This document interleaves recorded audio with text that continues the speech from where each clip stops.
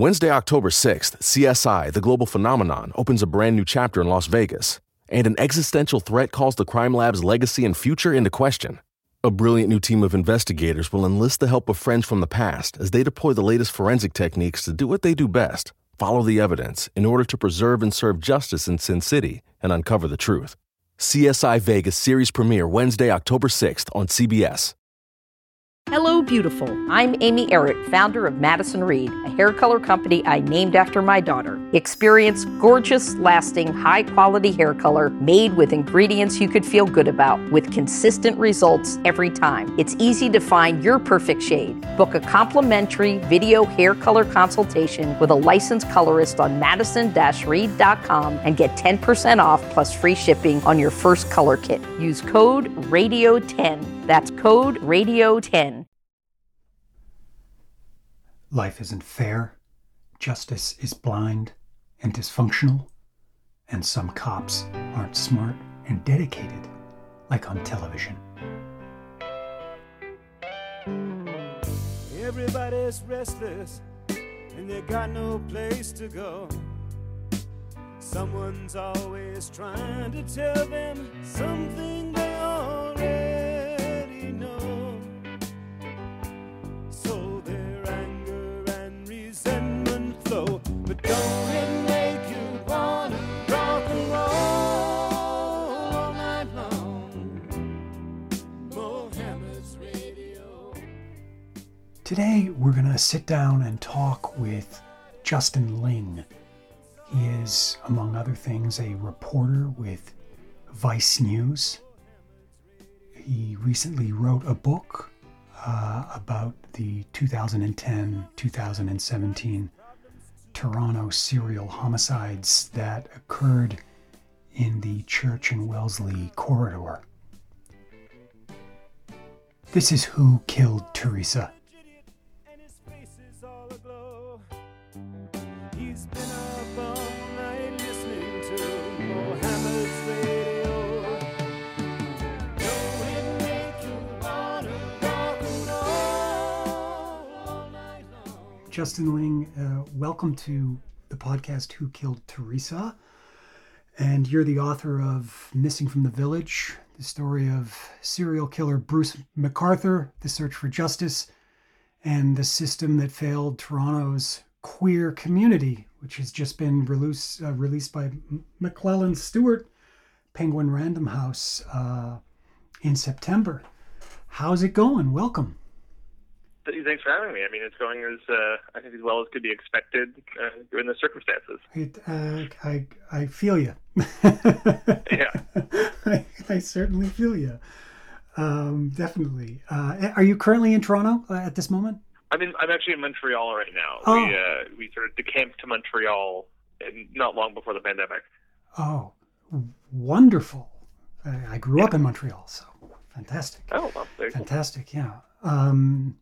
So I'll get right to it, Justin, and because I have a listenership not only in Canada but a big listenership in the United States and in the UK, I'd love for you to kind of give us an introduction to the story of the missing and murdered persons from Toronto in the early 2000s. For someone who may not be familiar with the story, what are we really talking about here, and kind of how did it develop? Yeah, so this story goes all the way back to 2010 when a man by the name of Skendaraj Navaratnam, a Tamil refugee from Sri Lanka, disappeared from the gay village in Toronto. He was, by all accounts, pretty well adjusted. He had been in Canada for, upwards of a decade, had a good kind of broad circle of friends. Nothing was really out of the ordinary in his life. He had just adopted a puppy. He vanished after Labor Day weekend in September. And it was incredibly uncharacteristic. There were all of these sort of red flags everywhere. The village, the gay village as it was, sort of stood up and kind of realized, many of the people who knew him, something was quite amiss. A local gay bar in the area turned into sort of an organizing hub for people to show up and trade information, collect missing persons posters. And the police in Toronto, as far as I can tell, took this disappearance relatively seriously. There were credit card checks, cell phone checks, so on and so forth, but just nothing turned up. It was an incredibly unusual disappearance. There's not that many disappearances that are this devoid of evidence. But ultimately, there was no answer. There was no kind of firm suggestion of what had happened to him. So, frankly, the police and the city sort of moved on. A couple months later, another man disappeared from Toronto, also spent a lot of time in the village, also went to a lot of the same bars. It did not appear to know Skandaraj Navaratnam, but vanished, from just a couple blocks away. Police didn't manage to figure out the connection between those two cases at the time. Even when a third man went missing in early 2012, similar circumstances, lived in the neighborhood, went to the same bars, knew some of the same people, vanished without a trace. There was no real connection drawn between the three. It wasn't until 2013 that police sort of out of the blue came out and said, we think these three missing persons cases are connected. And it was at that point the city the village in particular sort of stood up and said, something's quite wrong here. Something is, very much amiss. And around that time, that's when I first sort of noticed the story. It's when a lot of people started kind of leaning on the cops and saying, this looks like a serial killer. We need to be taking this seriously. The oddest thing for me in this whole story is that after about a month of panic and paranoia and worry, the story just sort of goes away. The police investigation sort of drags on for a few months later, but ultimately gets shut down in early 2014. The media moves on. The city sort of forgets about it. And for years, there was no update. There was no news, no investigation. Apart from me, to be totally honest, there was no real revisiting of these cases until the summer of 2017, just after the city's Pride Festival, when another man disappeared quite prominently. He was well-known, well-liked, big circle of friends. He was a community activist. And he just vanished into thin air right after the Pride Parade. And it was at that point the city realized something was quite wrong all over again. The police opened a proper investigation, realized that there was not just one more missing persons case, but two. So now there was a sum total of 5 very mysterious, very sudden, abrupt disappearances. And that investigation dragged on for, upwards of 5 months until finally in early 2018, police made the pretty shocking announcement that they had made an arrest in the case. 66, I think at the time, year-old Bruce MacArthur. And quickly realized, again, it was worse than they imagined. It wasn't 5 victims, it was 8. 3 men had disappeared in the ensuing years without anyone really noticing. So, you realize it's sort of a broad and wide explanation, but, I think what's always staggering to me is just how long this went on for, and just how many times people had to sort of poke the city and the police and the media and say, something has gone really wrong here. And despite all that, nothing really came of it until way too late. Yeah, it's interesting because I had Jessica McDermott and Gladys Reddick on the program, and one of the questions I asked them was, what surprised them the most, and they both almost rang in at the same time. That they said it was surprising to them or frustrating that they even had to write the book Highway of Tears to begin with. Yeah. That it took that long. I think in the case of the Highway of Tears, Highway 16, it took over a decade for the story to even clip over to the national press. It was really much a Western story. And you kind of mentioned that you had 3 people missing, and by 2015, none of the major newspapers in Canada had revisited these stories. Yeah, that's exactly right. And I'm still sort of grappling with why that is, right? I think to some degree, newspapers and television stations are really loath to posit their own theories here, right? So you have the police who, particularly in Canada, are loath to comment publicly on anything.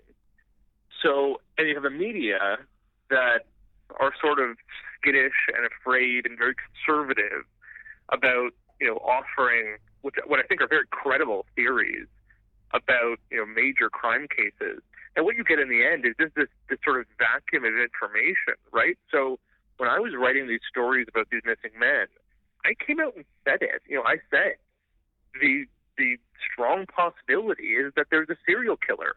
It is not common. It is extremely, unbelievably uncommon and unlikely that you have the type and style of disappearances that we had here, and victims or missing persons who resemble each other both in appearance and lifestyle so acutely. The first three missing men were all in their 40s or 50s, all South Asian or Arab, all bearded, all around the same height and general build, and all of whom went on the same dating apps and went to the same bars.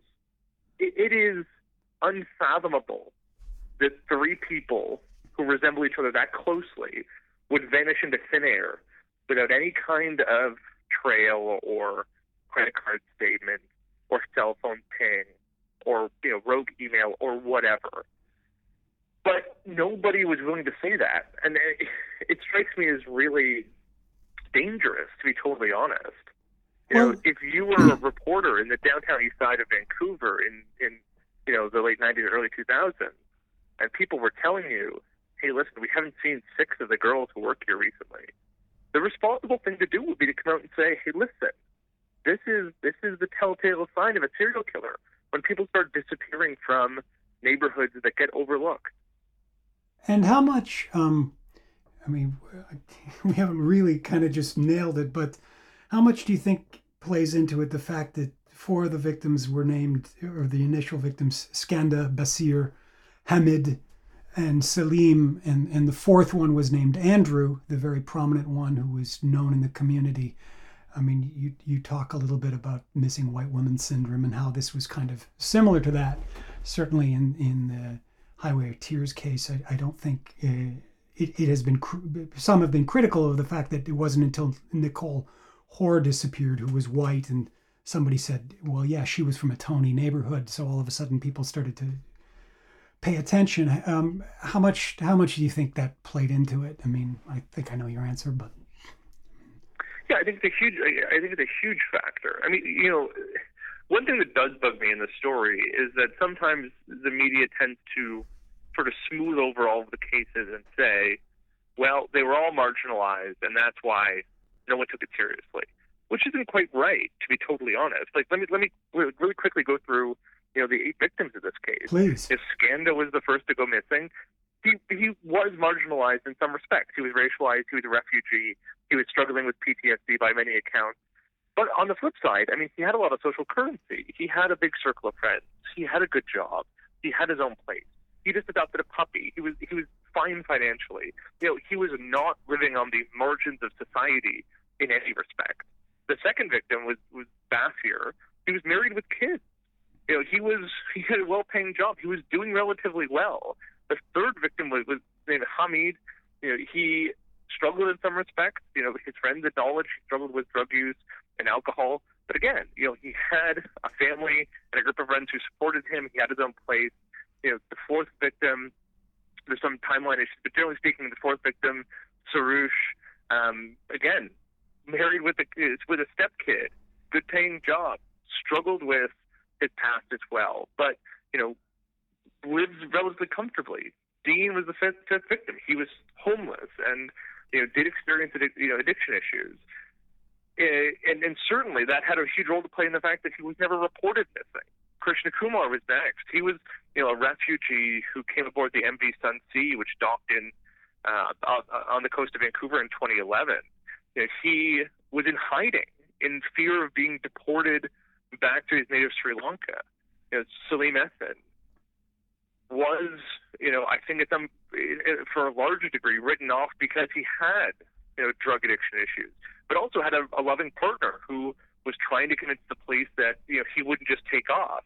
And finally, there was Andrew, who who had a good job, had a huge circle of friends, had neighbors who looked out for him, had people who realized he went missing as soon as he disappeared. So there is a complexity in these guys' past, and I think we do some disservice when we just sort of say, and I'm not accusing you of this, but I've seen the media do this a lot. We do this disservice when we just say, oh, well, they were marginalized, and that's why they, no one really took it seriously. The reality is, people don't marginalize themselves. Systems in society marginalize people, right? Systems in society and police and social service agencies decide that people are more likely to disappear or are less worthy of investigation or are, prone to vanishing. But in fact, that is a judgment call that we need to start challenging a little more effectively.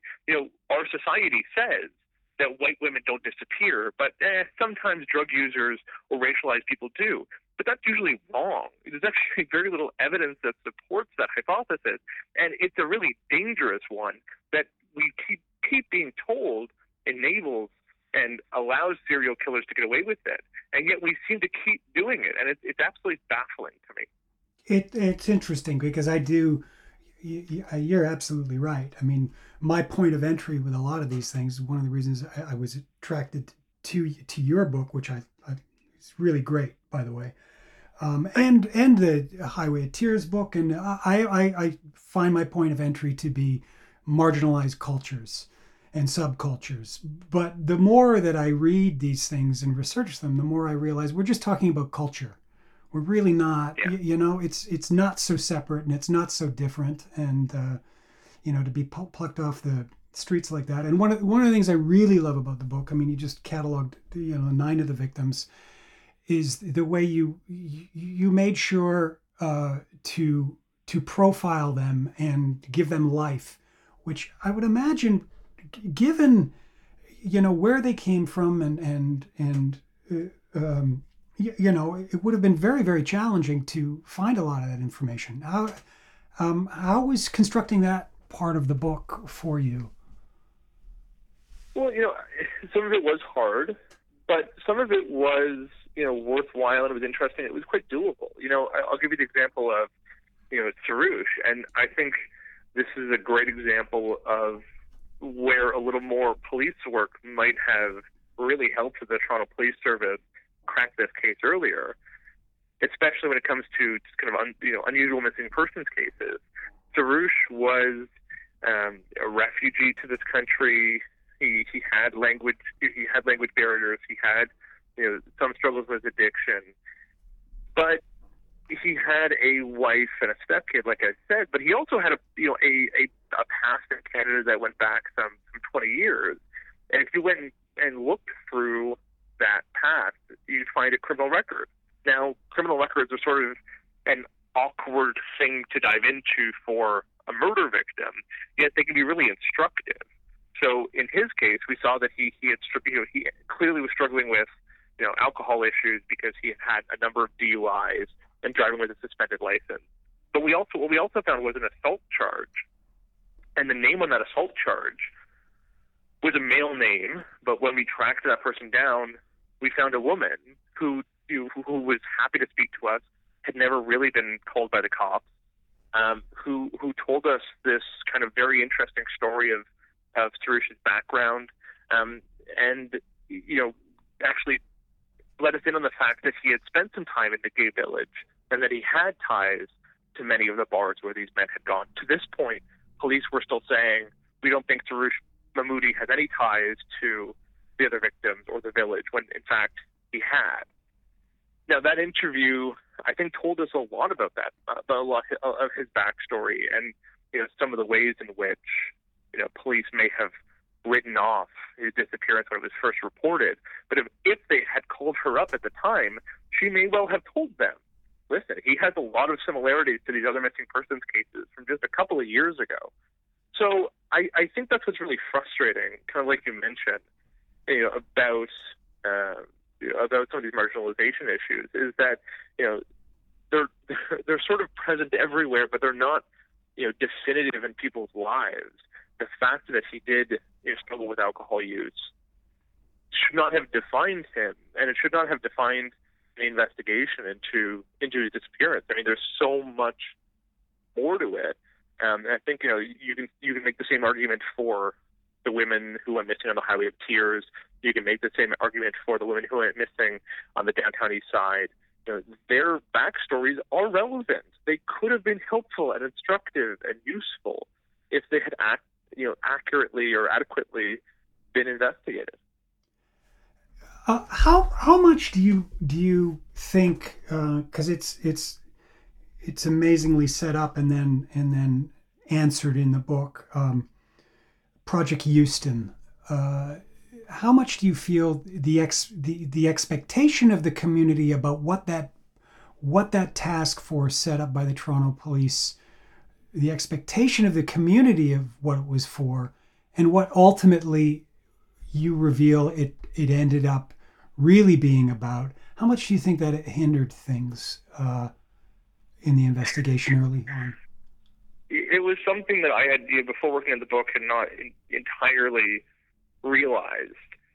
And it's that this missing persons investigation, which was set up in 2013, the one I mentioned that sort of kind of transfixed the community, it was, when police announced it, it was billed as an investigation into 3 missing men. When Bruce McArthur was arrested, when they talked, in hindsight about Project Houston, this investigation, they talked about it as an investigation into 3 missing men. But that's not how it started. It had started in 2012 thanks to a tip that came in from Swiss police. That's amazing. About the possibility of an online cannibalism ring that may have claimed the life of Skanda Nevaratnam. That tip, it was not entirely ludicrous, it's worth saying. The tip had some validity to it. But the Toronto Police Service spent upwards of 6 months and assigned 12 investigators to this tip, which had no evidence, really, to suggest was the explanation for Skanda's disappearance. And when finally one of the cops on that team came up and said, hey, listen, I think there's actually 2 other disappearances that might be connected. Well, they finally get around to saying, okay, well, that's it. Let's look into that. They pulled off most of the investigators from the team and left a skeleton crew with just a very small budget to go and pursue the possibility that these 3 cases were connected, which, of course, in the end, they were. So it's to look back on that, it's so frustrating to see all of this money and resourcing being thrown after this. I'm going to use this word, it's going to be kind of awkward, this sexy investigation that, if it were correct, would have made huge headlines and would have been an international story. But once they sort of realized that it's not a case of a cannibal murder, but in fact 3 very suspicious disappearances that could have pointed to a serial killer, the priority's not there anymore. That's really frustrating. Yeah. It's a really frustrating thing to realize after the fact. And Toronto police have never really owned up to that. They've always sort of brushed it off and said, it is what it is. But that is... Well, really, you're right about the fact that you sort of say that the community felt gaslighted. Yeah, I mean, and understandably. I mean, at every turn, the Toronto Police Service says, we took this seriously. We always were attuned to the possibility of a serial killer. We followed the evidence. But, at a lot of points in this investigation, you can point to spots where police didn't take that concern seriously, where police were off chasing these bizarre theories instead of, confronting a more obvious reality. There's points in this investigation where you can very concretely say that police chased the wrong suspect for no particular reason. They investigated partners of some of these missing men, despite there being no evidence of this being intimate partner violence, despite there being no evidence that the partner committed the crime. And it really kind of sets up this question of priorities. It sets up this question of, do the police take missing persons cases seriously? And unfortunately, the answer is no. police take missing persons cases seriously when they feel like it, when they hit the news, when there's clamoring for answers, when, frankly, it's somebody who you wouldn't expect to go missing, a banker from the financial district, or a younger person, or a white woman. When you have those stories that hit the news and that have people gasping, that's when you see real resources dedicated, real time and money being spent.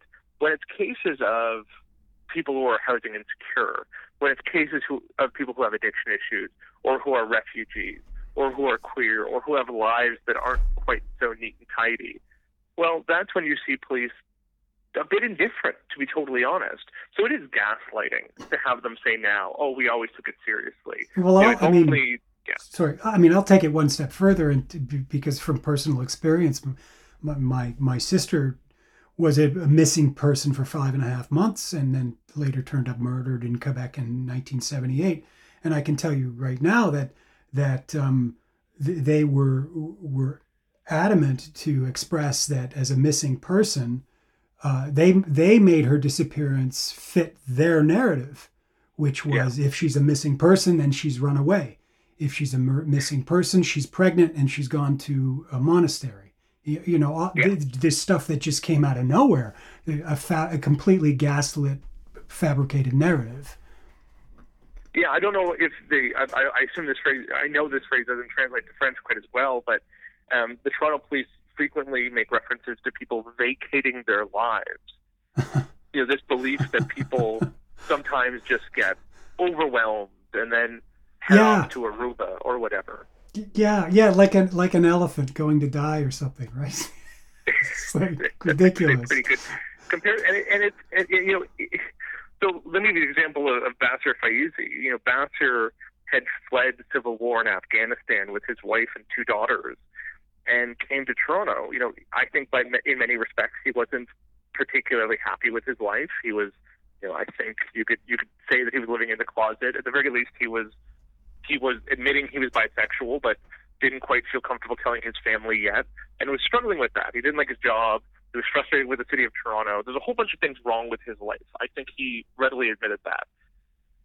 But he also spent a lot of time in the village and had friends and had people he saw regularly and had his own little community in the village. The night he disappeared, he had made plans with somebody to see them a couple days later in the village. He drove his car to sort of the north of the village by about 10 minutes, the exact opposite way that of his condo, and his car was later found abandoned. His wallet and phone were missing, but his bank cards and Visa were never accessed again. He hadn't taken money out of an ATM recently. His passport was still at home. He had no other means of transportation. But police, when I called them years later, suggested that he had gone, and I'm going to use really aggressive scare quotes here, he had gone back home. Well, where the hell is home? Home was Toronto. Home was the village. You think he somehow forged a passport and made it back to Afghanistan with no money? Why? He admitted to his friends he didn't want to go back to Afghanistan, at least not in the midst of a war. So how is it that police could perform such, intellectual acrobatics to get to that conclusion instead of coming to the way more obvious explanation, was that he was murdered? And that car was abandoned very close to the home where MacArthur worked as a gardener, right? Where he was putting body parts in plant potters, if I remember correctly. Yeah, it was so close that when I first was working on the story, I drove to where his car was found, and just wandering around the community, ended up basically on the front lawn of the house where Bruce MacArthur had hidden the bodies. Right. It was walking distance. And yet, police didn't manage to make that connection. It's unbelievably frustrating to look back on. Because, again, if the police had just taken seriously the idea that foul play was involved, things may have been really different. And unfortunately, I think it was sort of left to the friends and family of these men. I mean, I don't think Bassir's wife would have been well-versed enough in the Canadian justice or policing system to know to make that, line of inquiry a priority for them. And Toronto police didn't seem keen to do it themselves. We did it again. Verizon was just named America's most reliable network by Root Metrics for the 16th time in a row, proving once again that nobody builds networks like Verizon builds networks. That's why we're building 5G right. That's why there's only one best network, Verizon. Best and most reliable based on Root Metrics reports from second half 2013 to first half 2021 of 3 operators on all network types combined, not specific to 5G networks. We did it again. Verizon was just named America's most reliable network by Root Metrics for the 16th time in a row, proving once again that nobody builds networks like Verizon builds networks. That's why we're building 5G right. That's why there's only one best network, Verizon. Best and most reliable based on Root Metrics reports from second half 2013 to first half 2021 of 3 operators on all network types combined, not specific to 5G networks.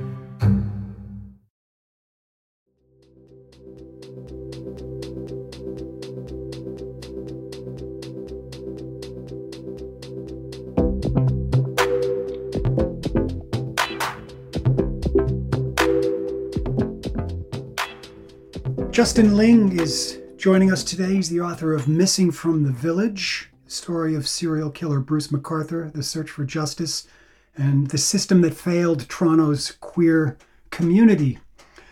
Justin, since it is, the title references the village, for those who have lived there, and you certainly were living there at the time, is my understanding. I lived in the village for a time, so you just kind of go, oh yeah, the gay village. But can you describe it for us, what it was like then, and particularly the sense of community, which comes across very, very strong in the book, and the sense that the people who lived there, who were all part of this community and cared for each other, just weren't buying what the police were peddling. Yeah, I mean, the village is, I think, a very special neighborhood. I'm not the most nostalgic for it. I think there are pros and cons of it. I think the people who live in the immediate area, especially in these huge cooperative towers that sit right in the village itself, where one of the victims actually lives, there is a sense of community. There is a sense of camaraderie, and knowing your neighbors and knowing the people you see on the street. And you're gonna bump into people that if you just kind of wander around for 10 or 15 minutes, which is unusual in many parts of Toronto, Canada's largest city. But on the flip side, there is definitely a feeling that the village is losing some of that community. For a time, especially when the story starts out, there were a lot more neighborhood bars and cafes and affordable housing in the area. And everyone would go to the neighborhood hardware store and shop at the same grocery store and so on. Over time, as housing pressures and gentrification have sort of been visited on the neighborhood, you've seen a lot of those places close. You've seen housing prices and rent prices skyrocket. You've seen many establishments and pillars of the community get knocked down for condos. One of the bars actually at the center of the story is called Zippers, where yes. A lot of these victims had hung out, that became that sort of organizing hub when some of these men went missing. Where a lot of these guys were last seen, actually. It was knocked down in 2016, I think, for a huge condo development that will probably price out even more people in the neighborhood. So there was a sense, and there is a sense in many respects, of community and of collective action around this. But I think it's slowly slipping away, to be honest. And it does sort of raise the question of, if you start diffusing and sort of spreading around the LGBTQ community, are you diffusing the sort of power it has as well? Are you making it easier for the less well-off members to go missing or to disappear without anyone really realizing? You seem reluctant to even bring up the term serial killer in the book, almost like you kind of choke on it. And maybe I'm wrong, but can you talk about that a little bit? Was it about that it was kind of, as you say, improbable, but necessary? Is it the fact that term, and dare I say it, true crime, is just such a cliche right now? I'm glad that MacArthur, it's refreshing that he's not, although he needs to some extent be a focus, he is not the prime focus of the book. Maybe my feeling was wrong about that, but there does seem to be sort of like, do we really even have to put serial killer in the title of the book? Yeah, and somebody actually pointed out to me that recently that it's almost odd that the words serial killer and Bruce MacArthur appear in the subhead for the book, considering they appear almost infrequently in the book itself. But yeah, I think it was, if not outright intentional, sort of a result of me really hating the true crime genre. Yeah. Especially what it's become over the last couple of years, as Netflix and podcast money have poured in.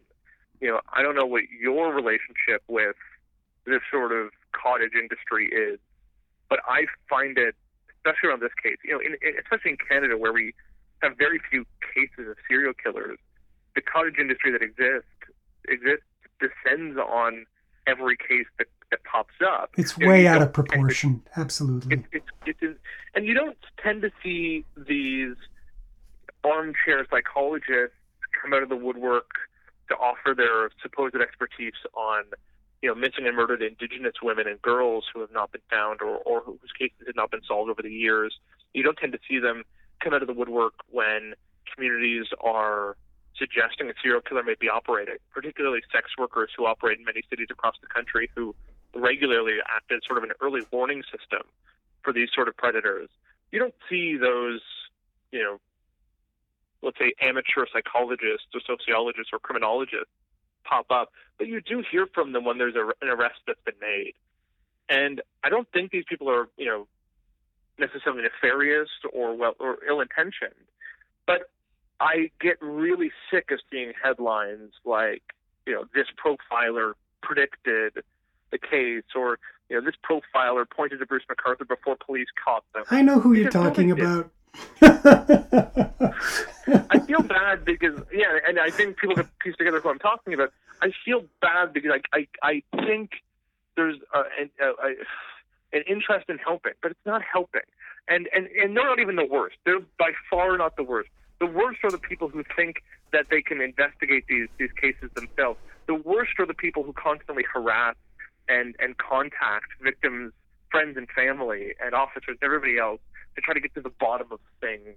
But in the end, have no expertise, have no idea what they're doing, are often just conspiracy theorists.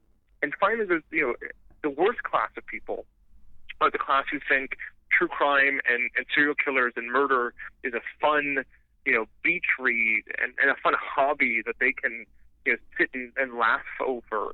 There are podcasts that literally turn homicide into a joke without any regard or respect for the people who have been hurt by these cases. You are talking to the right guy, because I imagine you're quite well aware. Yeah, I am reluctantly part of that club, and people know I have a book with Penguin Random House 2 called Wish You Were Here, and I kind of choked when they put serial killer in the title, and but they said to me, it's COVID right now, we're struggling, so I reluctantly, but it's cataloged that way. I personally wish it was cataloged like Missing from the Village as social science, because that's what it just so happens that the book does involve me piecing together a serial killer, but I'm not interested in every aspect of these things. But people had asked me, why didn't I go back and interview in the book the original victims? Because I didn't need to, and they didn't need to be traumatized again. And I have my notes from 15 years ago when I talked to them. Thank you very much. And there was absolutely no need to go down that route again. So absolutely, I have a distaste for it. I think that's right. I think as long as you grapple with these stories with a sense of ethics and with the sensitivities of trauma and with an understanding that what you're doing is meant to, comfort victims, hopefully, but optimistically change systems and make policing better and to stop this from happening again, if those are your mission statements, I think there's a lot of good that comes from these books and these podcasts and these movies.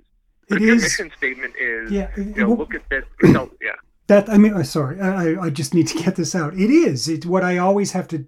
People make the mistake of thinking John Allure is a guy who wants to link every single murder in Quebec.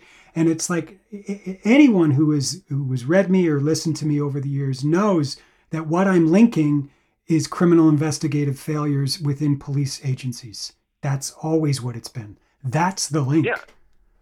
And there's a tremendous value in that. And there's also a tremendous value in looking at cases that don't get all of the attention, right? I mean, it is mystifying and frustrating to see so much, focus and attention and energy and resources chase after relatively few cases as there are hundreds of underinvestigated and underserved outstanding missing persons and cold case homicide cases that don't get the Hollywood treatment.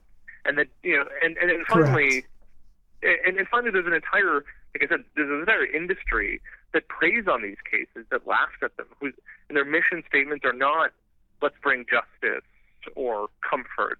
It's, let's give, bored, and I don't mean to profile it this way, but I know who they target. It's, let's give bored white women something to do. And it's sick. It's gross. Well, and, you targeted. You named the demographic. It's absolutely right, and I've often said that people treat this like a parlor game, and I can tell you right out of the bat, like people who don't know me very well, who found out I was writing a book. One person who was a former work associate. She left where I work years ago, but her first, she felt compelled to contact me on Facebook and say, "Oh, I hear you have a book out on true crime." She said, "I love murder mysteries," and I was like, "Are you? That's my heart on a plate. It's not a murder mystery." Yeah, if you like murder mysteries, go read Agatha Christie. Or go read a Jack the Ripper book. Go read a book where all of the folks who have been involved in it have been dead for 50 years. Right. Go do that. Don't glob on to a case where there were still in many ways open wounds. Right? It's horrible, and these people just don't seem to care or acknowledge the consequences for their actions, and it's really unfortunate. I am completely with you, brother. Completely. So you're in Montreal now. Did you leave Toronto? Did you burn out on this case? I guess is what I want to know. I didn't burn out on the case. I burned it on Toronto for sure. It is a city that's become unaffordable and in many cases unwelcoming. My plan for this year was to keep. My plan has always been to spend a huge amount of time in Toronto. I've always spent time on the road, kind of going back and forth across the country. Unfortunately, the pandemic has made that difficult. But I actually am still actively working on a couple of other outstanding cases that have been sort of on the margins of this story. But hopefully, we might be able to offer some more details on and value to in the coming months. Great. And I'm curious, as a journalist, you seem to straddle interesting worlds. I mean, you were with Vice. I don't know if you're back with Vice, but you've been with old guard news agencies like the CBC. You had your own podcast, Globe and Mail. That's interesting for somebody who's surviving that way in this industry. Can you talk a little bit about that? And because I think a lot of us don't really know anymore how journalism operates, to be quite honest. Yeah, I mean, frankly, I think I'm in a unusual spot in the industry. There's not that many people who, to be totally blunt, do as many things as I do. I do write for old guard newspapers. I do write for online outlets like Vice. I do podcasting and audio documentaries, and I do some video work as well. So and of course, I also write this book. So I am kind of all over the place, and I do kind of cover everything from politics to policy to policing to defense and security. So it's sort of just, you kind of need to be everywhere and doing everything to make being freelance and being independent work. But it's great because it gives you the freedom to go and say, I'm going to take a year off and just focus on these stories, these cases or these missing persons investigations, or to say, I don't feel like the rest of the media are doing an adequate job here, so I'm going to do it myself. You don't need permission from an editor in most cases. You can almost always find someone who's going to pay for it. At least in my case, I'm lucky enough to have some sway with various outlets. You don't need permission from the company lawyers. You don't need permission from the higher up. You can tend to find. I have been able to find a constituency for all of the work that I've wanted to do and have thought it important to do. At least generally speaking, I will tell you there was a time when I was working on this story in particular when I had a hard time convincing editors to care. Luckily, like I said, I found a few who really did, but I went into meetings saying, listen, these missing persons cases are not normal or usual, and I do think there's a serial killer, and I don't think they're going to catch him. And editors sort of gave me the shrug and said, doesn't really have an ending. We're not really interested. And behind their eyes was a little bit of, the community doesn't, the city at large doesn't care, so why should we? So it can be a tough industry, but I am pretty happy with where I'm at. Good. I don't want to lose track of the time. I also don't want to lose track of some things I want to still kind of prod around with. The chapter Surveillance, which is really, which is my game, by the way. That chapter is it. Like, and it's the pursuit. It's kind of like when the police finally woke up and said, this is our guy. And so now we're going to track him.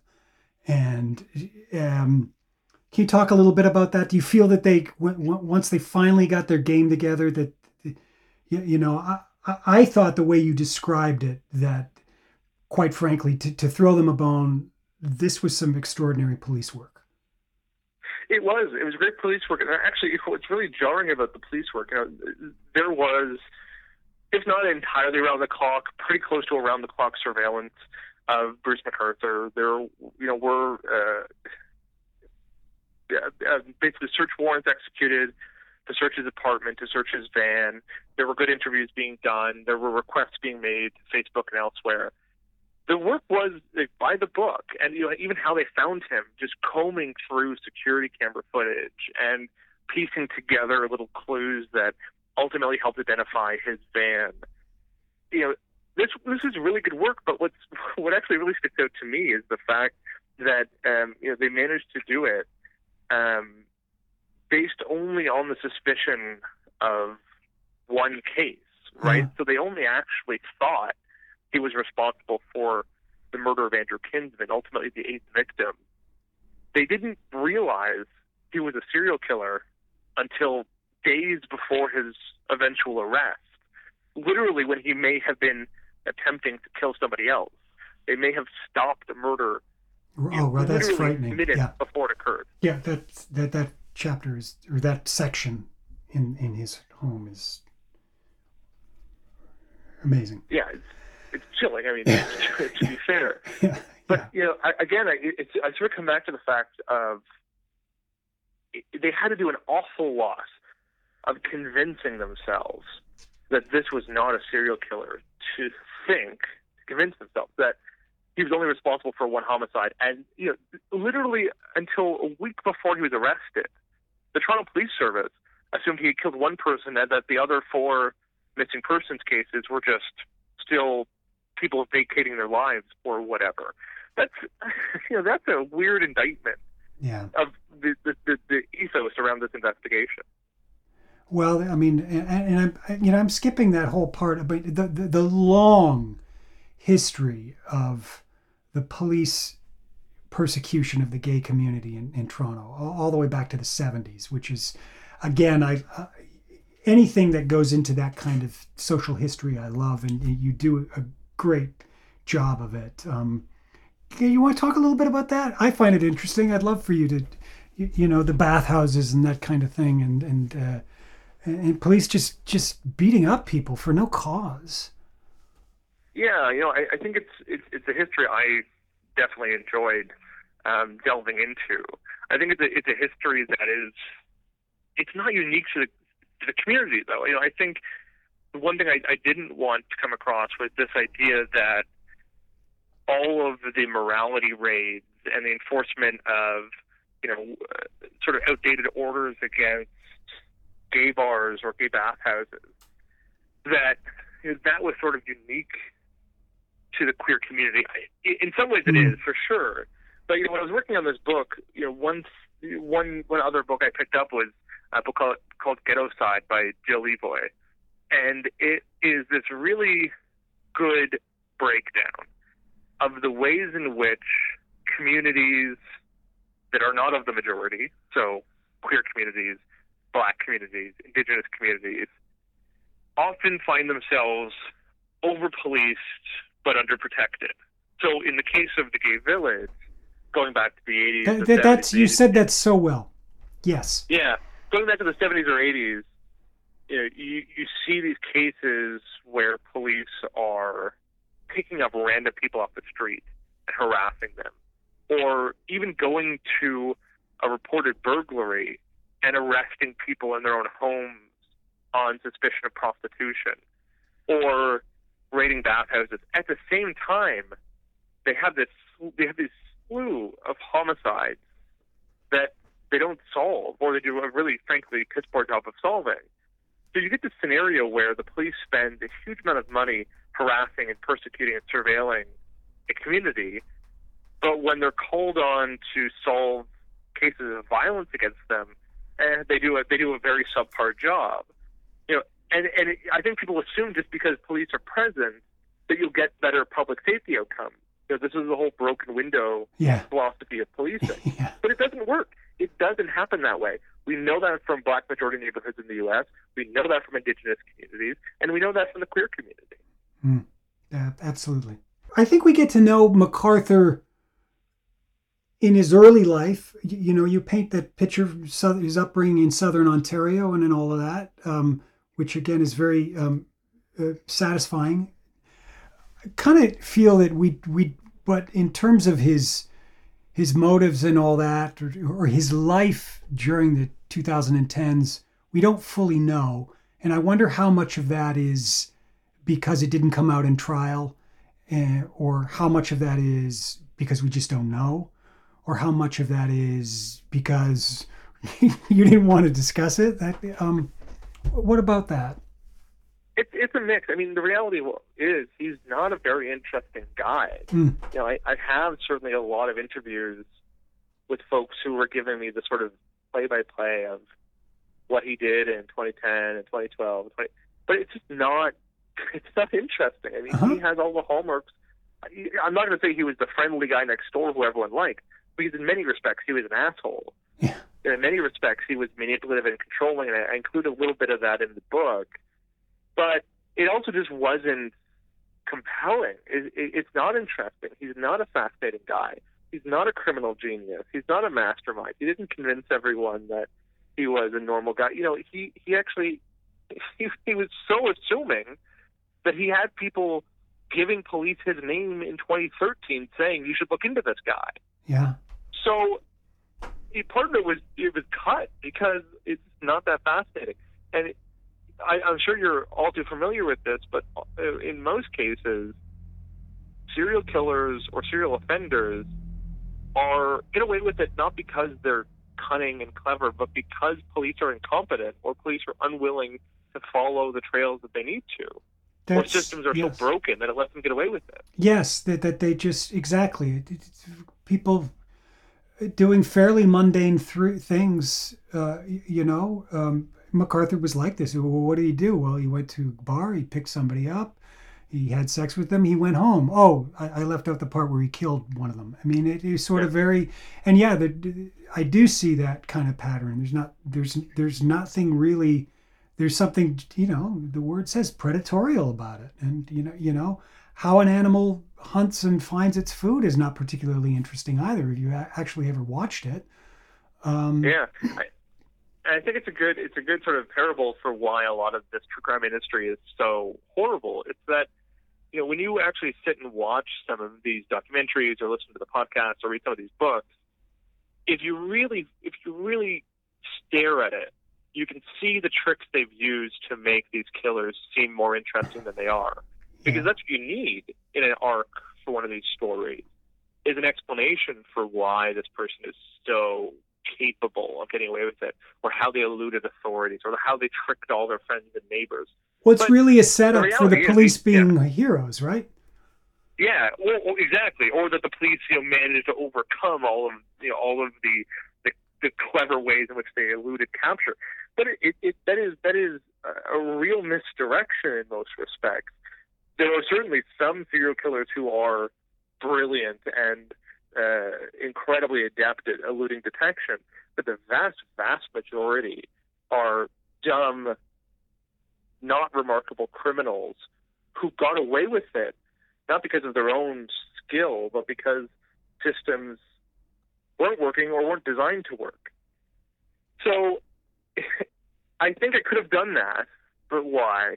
I mean, frankly, why? And the other part of it is, too, that if you convince people that these serial killers are so, another class of human being, that they're almost impossible to detect and stop, well, then we sort of give up on trying to fix it, don't we? We sort of concede defeat and admit that nothing can be done. We should just keep the status quo. But when you turn that on its head and say serial killers are no more adept or clever or masterful than burglars or kidnappers or drunk drivers, the only reason they get away with it is because our policing system isn't geared towards catching them. Well, then you have to start confronting the fact that things need to start changing. I mean, the guy we profiled, Luc Gregoire, was a bumbling, impulsive buffoon who was just driven by his instincts and could have been caught easily many times. Yeah. And it's same for Robert Pickton. One of Robert Pickton's victims went to police to say that he had attacked her and to say that he would likely have killed other girls. Uh-huh. Well, then she wasn't listened to. Yeah. Justin, we're almost at the end of the hour. Is there anything we're missing? Is there anything you'd like to tell us about this book or other projects that might arouse our interests in this time when we need stimulation, and it doesn't have to be entertainment? Well, obviously I worked on an offshoot of this project for the CBC podcast called The Village, that traces back a lot of those unsolved homicides dating back to the 1970s. And we're exploring the possibility of sort of adapting that model into other directions, whether that's other cities or other timelines or other groups of people. And I think there is a lot of promise there. I think I would say to people, if you want to go out and start spending time or resources dealing with true crime stories in a thoughtful and respectful way, you don't need to be sitting by the phone waiting for that next unsolved case. Every city in North America, and I imagine Europe, has a litany of cold cases, many of which could be strung together in a potentially compelling way, or potentially accurate way, I should say, that could point to the possibility of either a serial killer operating or of a series of murders targeting groups of people that were allowed to go unsolved. The one thing that really stood out for me in working on these cold cases is that there was actually a really pervasive belief that a serial killer was operating in Toronto in the 1970s and 80s targeting gay men. What we found is actually probably there wasn't. But what there was an understood pact in the city that if you killed a gay man, you would never be arrested, you would never be investigated, you would never be charged, you would never be convicted. And if you were convicted, you'd probably only get 5 to 10 years at most, not even including parole. And you get away with it, basically. So I think there's a lot of those stories to tell everywhere, and I would push people, if you're interested in pursuing that, to go ask those questions, to go see if there is something you can learn about your own city's history that I think could actually tell you an awful lot about the city's present. And, who knows if a serial killer was in fact active in the 70s or 80s or 90s or 2000s, they may still be. I think you can potentially do a lot of good by solving cold cases. And I think they deserve attention. And unfortunately, all too often, city police forces have been happy to expand their anti-drug operations and their anti-terror operations and their anti-money laundering and their cyber and so on and so forth, and have been loath to put money into solving cold case homicides, never mind cold case missing persons files. So I would not encourage every layperson to go start a true crime podcast, but I would say if you're interested in that field anyway, probably a lot to be learned going back to some cases that have been forgotten. Justin, I think that's a great call to action. I sincerely do. And in this country, in the United States, I'll even give people a head start and a push to how to do that. There's a website called the Murder Accountability Project. It's called murderdata.org. And on that, what they've done, essentially, it's a database of all the uniform crime reports from the FBI. You can search your town, your county, all the way back to I think 1972, and get a list of all solved cases. It doesn't identify the individual, but you can certainly, through a process of matching dates and certainly demographic data, match them through news sources. And that would, and in the majority of the cases, yes, a lot of them are unknown and desperately need the assistance of citizen sleuths. And I think that's a much more productive use of time than telling everybody again your opinion on Israel Keys or BTK or the Zodiac, which none of us really need any more information on, quite frankly. That's about right. Justin, it has been a pleasure, and I want to leave it by saying I think everyone should read Missing from the Village.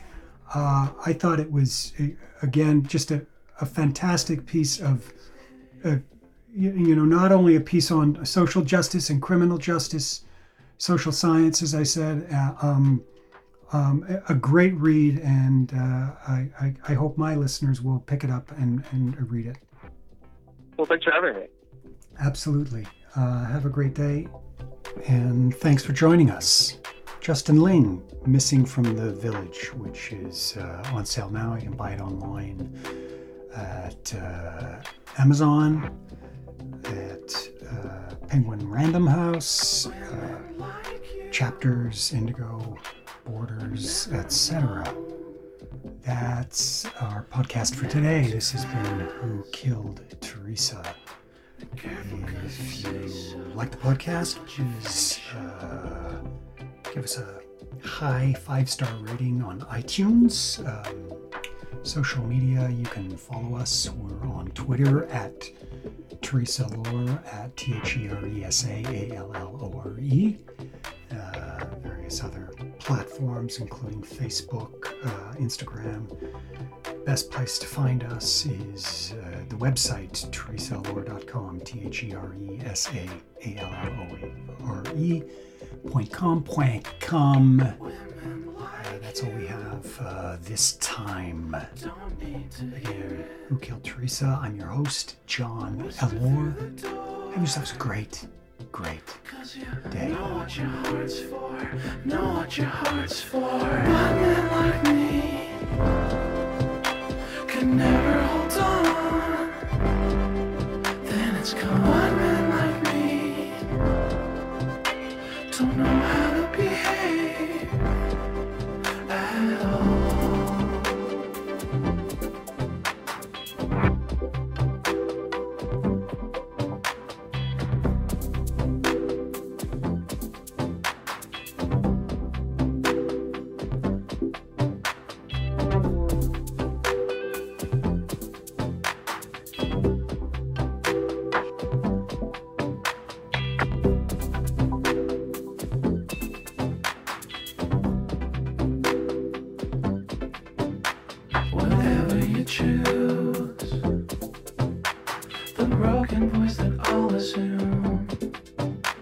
Just creep to a crawl and kiss me under each new moon.